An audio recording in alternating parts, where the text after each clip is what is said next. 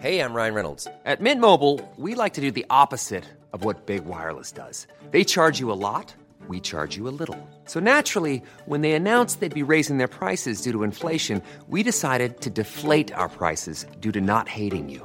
That's right. We're cutting the price of Mint Unlimited from $30 a month to just $15 a month. Give it a try at mintmobile.com/switch. $45 up front for 3 months plus taxes and fees. Promo rate for new customers for limited time. Unlimited more than 40 gigabytes per month. Slows full terms at mintmobile.com. Hey, Dave. Yeah, Randy. Since we founded Bombas, we've always said our socks, underwear, and T-shirts are super soft. Any new ideas? Maybe sublimely soft. Or disgustingly cozy. Wait, what? I got it. Bombas. Absurdly comfortable essentials for yourself and for those facing homelessness. Because one purchased equals one donated. Wow, did we just write an ad? Yes. Bombas. Big comfort for everyone. Go to bombas.com/ACAST and use code ACAST for 20% off your first purchase. You know, I've been talking about earned media value for quite some time on this podcast. My friends at Eisenberg have just raised the bar on earned media benchmarks with their social index. Social Index now gives you globally earned media values across a growing list of 6 geographies for all your KPIs across the top 7 social platforms: Facebook, Instagram, LinkedIn, Snapchat, TikTok, Twitter, and YouTube. You can now visualize these values for deeper analysis, and they have a look-back window over 2 years of historical comparisons. Social Index is updated daily. Don't get stuck with old data. Over 1,000 companies have used the Social Index to understand the ROI of their social campaigns. And if you work with a social agency, you should demand they incorporate earned media values into your reports. Get your earned media value for social content. Visit earnedmediavalues.com/Alan. Again, that's earnedmediavalues.com/ALAN. For all of us, it's about predicting where the consumer is going and getting half of it right. One of the things we want to do is create ads that don't suck. Embracing change creates great possibility. I'm Alan Hart, and this is Marketing Today. Today on the show, I've got Jay Livingston, CMO of Bark. Bark is the makers of BarkBox and was founded on the realization that there were very few companies injecting innovation and fun into a $69 billion pet industry. BarkBox now has 700,000 subscribers with a 95% retention rate, and this year is said to cross the $230 million in revenue and is profitable. Jay joined Bark in July of 2017, and prior to that, he was Senior Vice President of Global Marketing at Bank of America. He's an active angel investor and advisor to companies across New York City, and he's a founding board member of Unite America. Now, I should say we recorded this episode in their headquarters in Chinatown, so if you hear a siren or two in the background, that's just the fun of New York City and recording your podcast. I hope you enjoy this conversation with Jay Livingston. Well, Jay, welcome to the show. Thanks for having me. Well, we've got a lot to talk about, but I thought we could start off with your background, where you got started. Yeah, for sure. From Knoxville, Tennessee originally. I was recruited out of undergrad into Nations Bank at the time in Charlotte, North Carolina. Was with Nations Bank, which later bought Bank of America and became Bank of America for about 20 years, working in sort of every functional area of marketing at the company at some point or another, marketing and strategy. And about 2.5 years ago, I decided to leave Bank of America. I've been doing a lot of angel investing and advising in New York and was really enjoying spending time with a lot of the cool growth startups here. I was trying to just originally stay close to what was happening in marketing and close to the customer. And as I got into that space, was just really enjoying how it was hand-to-hand combat every day for these companies. So I took 2 years off and I traveled the world and restored an old muscle car and started a third political effort called Unite America with a bunch of people and a lot of projects. And when I started looking again, I was really looking for a company that sort of had 4 qualities that I was looking for. They were consumer facing, that made a physical product, and as opposed to say software or something like that, that also had a product that brought people joy and was headquartered in New York City. And there aren't a lot of CMO jobs that come up like that every year. So as I started talking to a friend, Henrik Werdelin, who also runs an incubator called Prehype, where he's incubated a lot of companies that I've invested in a couple of those. He said, we may be needing a CMO soon. So the more I looked at the company, the more interesting I thought it was. And here I am. Well, so you started out in Charlotte, and then I'm assuming with Bank of America, you moved to New York at some point. I did, yeah. Right? I moved to Chicago and then New York. So North Carolina, as you know, is near and dear to my heart. That's where I grew up. That's where I live. Yeah, so great place. I love Charlotte. I love my time there. And my accent's gone, but it might come back as we talk because you got a little bit of one. So if we had a couple beers, it'd probably come back more, right? Yeah, absolutely. For sure. So now BarkBox has kind of rebranded as Bark, and you're doing a lot more now than just the subscription box. Can you tell us about the transition the company's made and kind of where it's going? Yeah. So Bark's made up of really 3 businesses at the moment. BarkBox, which we're most known for, the subscription business. We have close to 700,000 subscribers to the monthly box of toys and treats. It's very themed every month. And interestingly, we have about 95% retention rate on the box. It's been a great product for us. We also have Bark Shop, which is where customers come to buy all things dog, toys, treats, and lots of other products. And then recently we moved into retail with Target. We have the end caps and end lines of the pet sections of all 1,800 Targets in the country. So this Bark Box, which was really the start of it, has really allowed us to gain customer trust and develop a community through our social platform that was built around that and expand into these other businesses. And we've got a couple other things launching this year that we can't really talk about yet. But as an entrepreneurial company, we're always looking at that next thing in the dog space. We're really all about making dogs happy. So whatever we can come up with that does that, we will launch quickly and give it a shot. So it's pretty early on, I think you guys started making your own products. And so I think almost all of them are now your own, right? Basically everything in boxes we make. So, how has that model evolved over time? I mean, in terms of like where you get ideas and all that kind of thing. I think the founders learned early on, they realized that to make the box much more interesting for customers and sticky, frankly, it had to be more than just products. So they really wanted to bring a level of excitement. They put these themes around it that every month it's a totally dog-focused theme that a lot of our customers say, that's a big reason why they actually get the box. Our head of creative is a former Lego designer. We put a lot of emphasis on what's going in there to make it an exciting experience for both the dog and the dog parent every month. So yeah, I think it's interesting too. We are now at the point where we've gone from about 150 different versions of the box based on the dog's size and,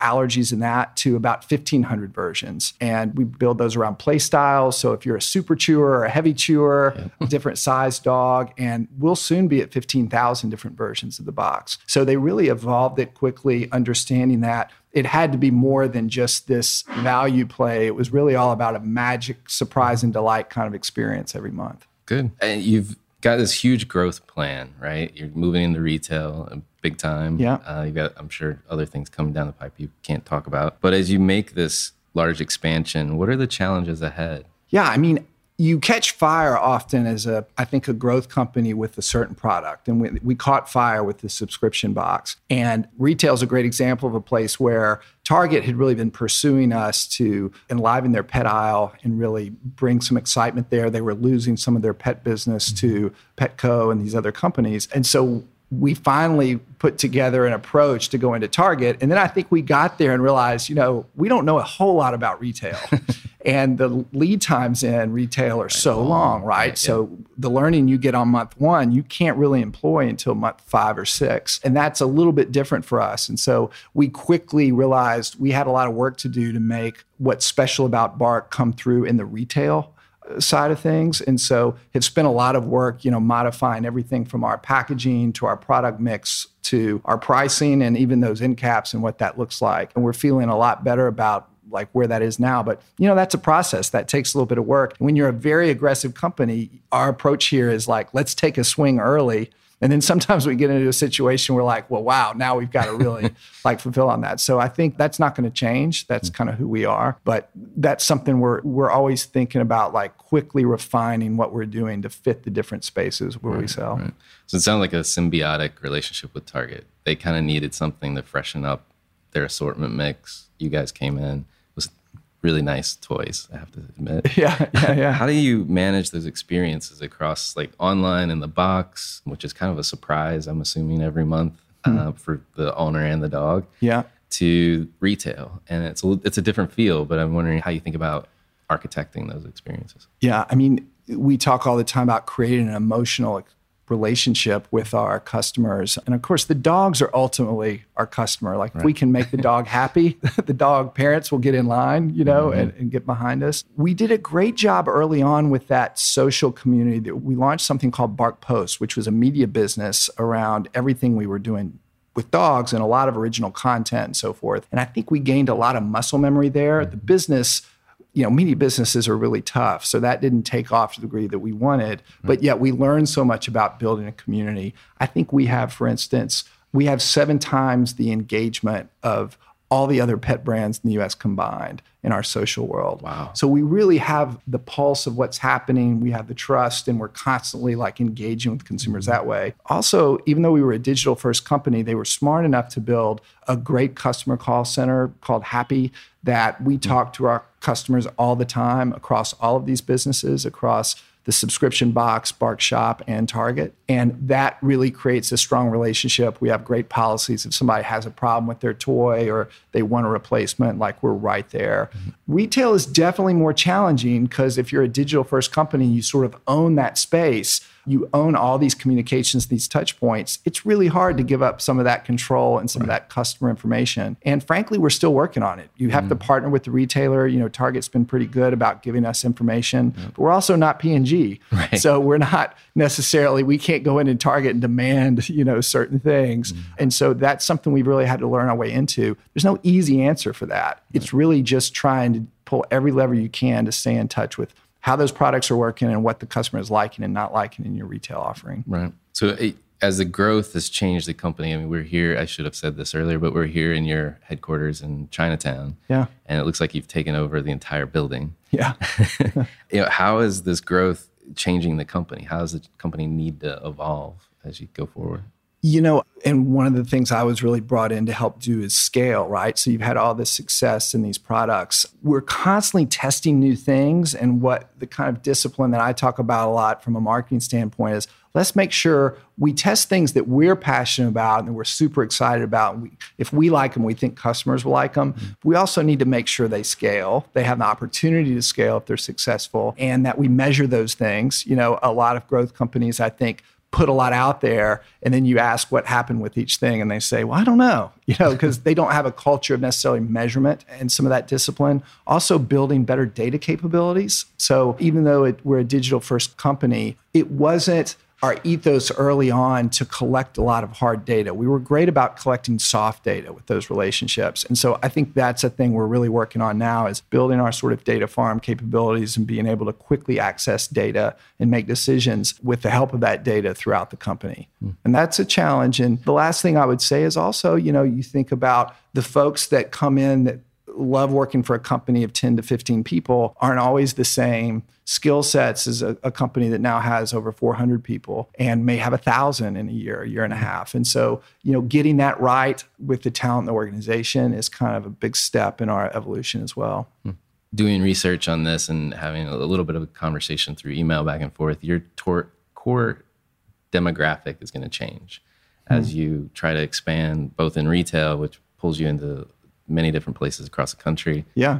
How is it changing, and how are you approaching that? It's not uncommon for a lot of direct-to-consumer companies. Right? Yeah, I think our first audience, frankly, was a lot of affluent, urban, millennial women and that lived in these major cities and look a lot like we look at Bark. Right. And then, quickly as others discover your product, we get into the empty nester group that are crazy about their dogs and treat their dogs like children. We've started to attract more males. And then we've also moved out of a lot of those urban markets into, more rural markets where Target may have given us a little bit of that, but also, a lot of people in rural markets have dogs. One of the challenges for us is, and this is a challenge for every New York or Silicon Valley company, is we're in such a bubble here. And I think being Southern, you can probably relate to this a little bit. everybody in this building is basically, they hate it when I say it, but a bit of a hipster, right? A Brooklyn hipster. And we constantly have to work. I've joked several times, like Trump supporters love their dogs too. Right. We're all about the dogs. And how do we make sure we're not in such a bubble that we don't sort of understand what's important to a lot of the country that are our customers? And so that's something that we're always kind of working on and thinking about. Right. Yeah, you got to move towards purple, right? Yeah. A little less blue, a little more red. Yeah, for sure. Anything that scares you about that transition? I mean, it's for me, if I were in your role, it would be a little frightening, to be honest. I think it scares the founders that people like me, when you bring in like a CMO who's worked at a bank, I think there was suspicion about me, like, is this guy going to really at all take away from our authenticity, take away from the magic of like what we're trying to do here? Hopefully, I've mostly convinced them that that's not going to happen. But yeah, I mean, that's something you've always got to be careful about as you really grow, especially as you grow quickly, not losing the core of what makes you special and not losing any of that connectivity. Like, we're dog crazy people. We're continuing to hire dog crazy people. And we want to think that way as long as we're around, right? And so not getting away from that through chasing growth too much. You got to stay true to who you are. Yeah. I mean, I guess the unifying force in all of that is the dog, right? Yeah, it's the dog. It really is. It doesn't matter. You can't blame the parents, right? It's about satisfying the dog. It helps to be, I love being in a company that is mission-based. Yeah. And we're a mission-based company, mission-based marketing. That is always that sort of unifying North Star, if you will, for what's important to us. And our founders have done a great job sort of keeping us on. That's the advantage of also having your founders still involved in the company, right? Is they really keep us focused on that. Well, so I'm a pet. I'm Sandra, and I'm just the professional your small business was looking for. But you didn't hire me because you didn't use LinkedIn Jobs. LinkedIn has professionals you can't find anywhere else, including those who aren't actively looking for a new job, but might be open to the perfect role, like me. In a given month, over 70% of LinkedIn users don't visit other leading job sites. So if you're not looking on LinkedIn, you'll miss out on great candidates like Sandra. Start hiring professionals like a professional. Post your free job on linkedin.com/people today. Hey, Dave. Yeah, Randy. Since we founded Bombas, we've always said our socks, underwear, and T-shirts are super soft. Any new ideas? Maybe sublimely soft. Or disgustingly cozy. Wait, what? I got it. Bombas. Absurdly comfortable essentials for yourself and for those facing homelessness. Because one purchased equals one donated. Wow, did we just write an ad? Yes. Bombas. Big comfort for everyone. Go to bombas.com/ACAST and use code ACAST for 20% off your first purchase. The owner myself, I've got, this is our second mutt that we're on. The first one passed away, but it's easy for me to think about your business. I mean, it's easy to be engaged in something like your business because you're for the dog, which is something core to our family. The content that you put is really engaging. Is there any magic that goes into how you keep your customers so engaged? Well, one of the things you just mentioned, which is like it's a super traumatic experience, obviously, when a dog passes away, your dog passes away. And our happy team develops relationships with these customers that when they call and they have to stop their subscription or they're not buying products because a dog passed away, they'll write them a handwritten letter, often talking about the dog by name and, because they have a relationship there. And those letters and things mean a tremendous amount. And it's very authentic. I mean, I see our happy team will cry all the time at those conversations. It's like they get really attached to what's happening there. So that's the way we want to continue to operate, though. We want to feel it that way and not ever just treat any dog or dog parent as a number. And so a lot of that is by the people you hire. I'm a firm believer at you got to hire the right people who have that ability to empathize and connect with customers. This is what I see all the time in these growth companies. We're going to get too big to be able to every day meet a customer or talk to a customer. Right. So we have to rely on data at scale to balance that out. One of the things that happened in Bank of America is we got so big that we stopped spending time in banking centers, right? And you stop meeting the customer. It really does become a number. The bank actually worked really hard. We worked really hard to not let that happen. That's something as we grow, we've got to pay a lot of attention to is make sure we continue to stay as uber close to our customers as possible and understanding, their and their dogs' experiences. That's good.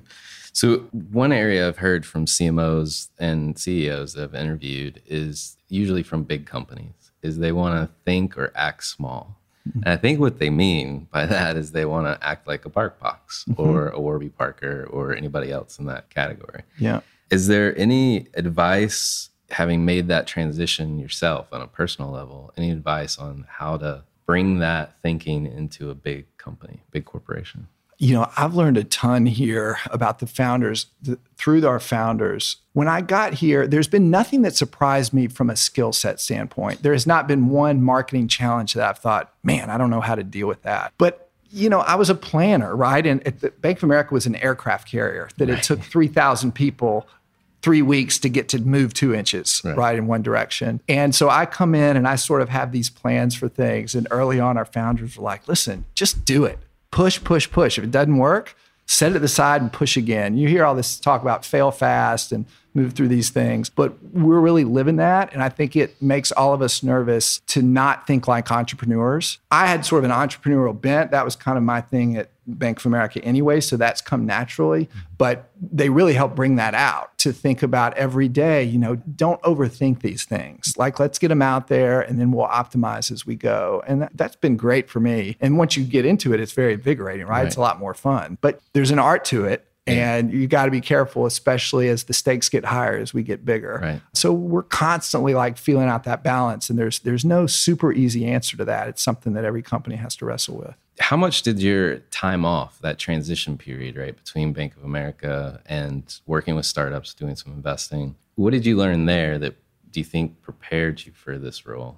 I could not have done this job, nor would I have been hired for it, if I had not been doing that angel investing and spent time with a lot of those growth companies in New York. I had a total familiarity with how they worked that I would have had in my office at Bank of America. And I also wouldn't have had the credibility to talk to founders in this space about why my skill set would work somewhere like this. That was hugely valuable. I remember I got some advice early on from a VC in town, a well-known VC in town. And I told him I had this theory for how I was doing my angel investing. And I was looking for maybe non-sexy companies that had good cash flows, et cetera. And he just looked at me and said, you're doing it all wrong.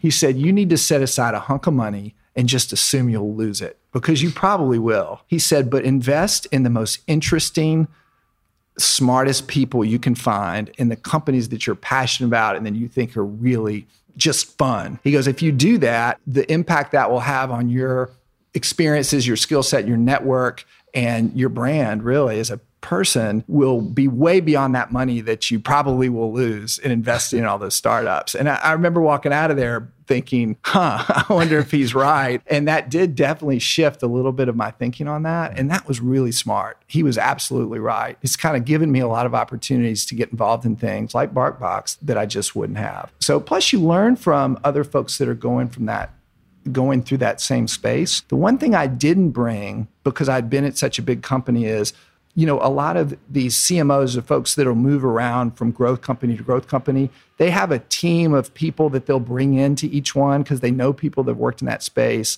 They know agencies, they know vendors that work in that space. I really don't. I know the biggest agencies in the world. Right. And I know very senior level marketers and so forth. But that was a place where I wasn't able to instantly put in my team. So that's been something that I've had to adjust to a little bit and just compensate for, really getting to know that world a little bit better from a vendor standpoint. Well, good. Well, thank you for that. I love talking about getting to know the person behind who I'm interviewing. Yeah. And I love this question. Sometimes people take it in very different directions, but it's a notion of, was there an experience of your past that defines or makes up who you've become? Well, of course. I mean, it's such a great question. There are so many experiences.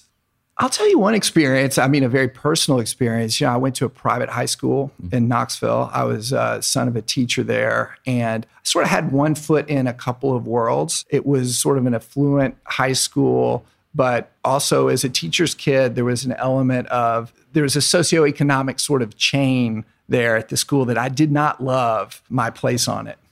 And I think that drove me quite a bit to say, I'm not going to be in the position down the road where I really don't control my destiny, is a stupid word in that sense, but my sort of economic position and from a status standpoint, I think that feeling was set early on that set a lot of drive in me. may have been security to some degree too, that was sort of instilled at that point. I also think I realized early on in college that I had a lot of curiosity about what makes groups of people do the things they want to do.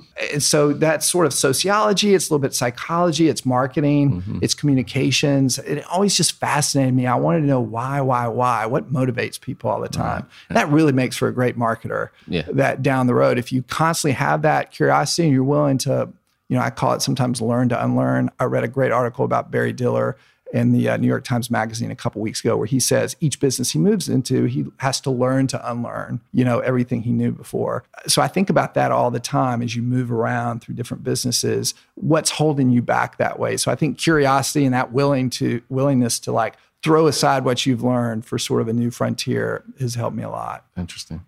What drives you? What fuels you every day?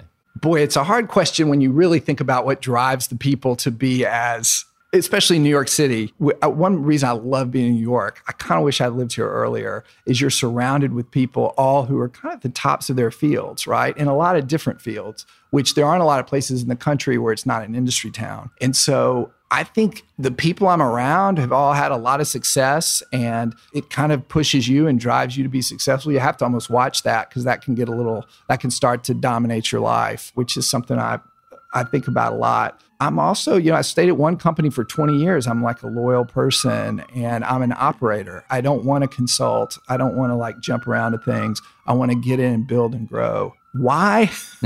We'd need a longer podcast, I think, to really dive into that. But I know I am super fueled and excited about the idea of just growing something, continue to grow. And I love that at Nations Bank and Bank of America as well. So marketers tend to be students of the craft, right? Yeah. And a lot of times there's brands that you follow, you track.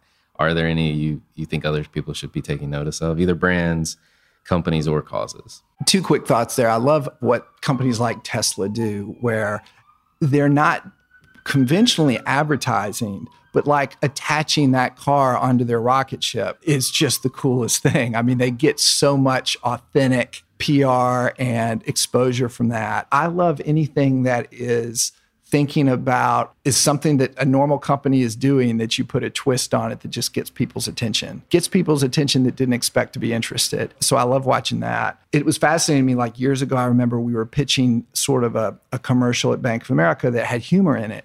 And I remember an executive said, well, humor will never work in financial services. It's just people are serious about insurance and banking and so forth. Right. So I think Geico came out about a year later with this lizard, right? Yeah. And then the caveman. Right. And nobody ever really heard of Geico. Right. And soon you had Aflac come out. Like, you can imagine going to the Aflac board and saying, okay, I've got this idea. This duck is going to come walking out of a pond and just say Aflac. Right. And that's going to make us almost single-handedly the most popular like corporate insurance company in the country. Right. Same with Geico. And it forced folks like Allstate and State Farm, who dominated that space, they had to change their entire business, their entire approach to marketing. Progressive obviously come out with Flow and all those things. Nobody ever heard of Progressive before. So that's an example of where creative marketing can take what's considered a staid business and totally upend it. So I love any example of that when people say, oh, marketing's what can marketing really do for us? Right. Yeah, it can do a lot across a lot of businesses. Well, you mentioned Tesla and the rocket with the car. I immediately thought of Bank of America putting an ATM on the next rocket, the first ATM in space. Man, if they'd let us. Can you imagine trying to sell that through? Yeah, for sure. But that extra commercial recently that they did with the guy writing sort of the scenes from he and his girlfriend's experiences on the gum packets, right? Yeah. It's like you think about how do you make gum emotional and relevant? And that was a place where I cried a little at the end of that commercial, right? It's a gum commercial. Anytime you can create that emotional connection, you're doing something right. Yeah, no, I agree. Last question for you. What do you think the future of marketing is going to look like? It's going to continue to change. I've always thought it was interesting where marketers tend to, after a few years, put themselves in like, I'm in this industry or I'm in this one space, that I focus on. And from my perspective, just always going where the eyeballs are. And it's cliche now, but radio beat up on print, but print didn't go away. Television beat up on radio. They were all convinced they were going out of business. We've still got radio. Of course, most recently, it's these social networks and the internet, and there'll be new things down the road. It's always changing and evolving. We just want to always be thinking about like, but every channel requires great storytelling. So how do we tell great stories that work across all the channels at all times? We're actually having to learn to do traditional media at Bark because we've been a digital first company. So we had organic social and paid social, very targeted marketing. Now we've got to learn a little bit how to do traditional and probably some more awareness brand marketing. And so I just think we don't know where the future is going, but we know that it'll be different. And so that's how I think about, I'm ready for whatever that is. And we'll figure out a way to get people and their dogs interested in what we do and whatever it is. Awesome. Well, thank you so much for spending the time with us. Yeah, thanks for having me.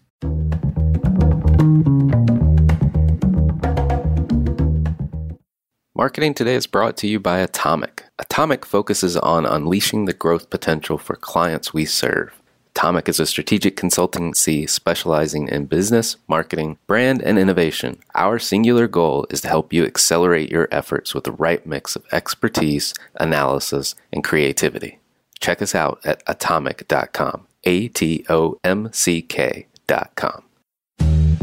Hi, it's Alan again. Marketing Today was created and produced by me, with writing and editing by Kevin Greeley, social media support by Megan Woods, art and graphic design by Sarah Dell.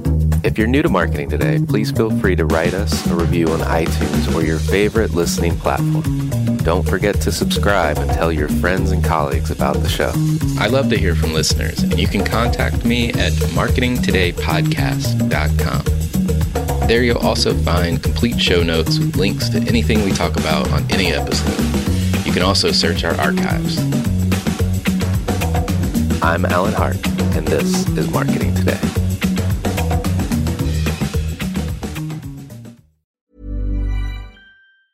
Mom deserves the best, and there's no better place to shop for Mother's Day than Whole Foods Market. They're your destination for unbeatable savings, from premium gifts to show-stopping flowers and irresistible desserts. Start by saving 33% with Prime on all body care and candles. Then get a 15-stem bunch of tulips for just $9.99 each with Prime. Round out Mom's menu with festive rosé, irresistible berry chantilly cake, and more special treats. Come celebrate Mother's Day at Whole Foods Market.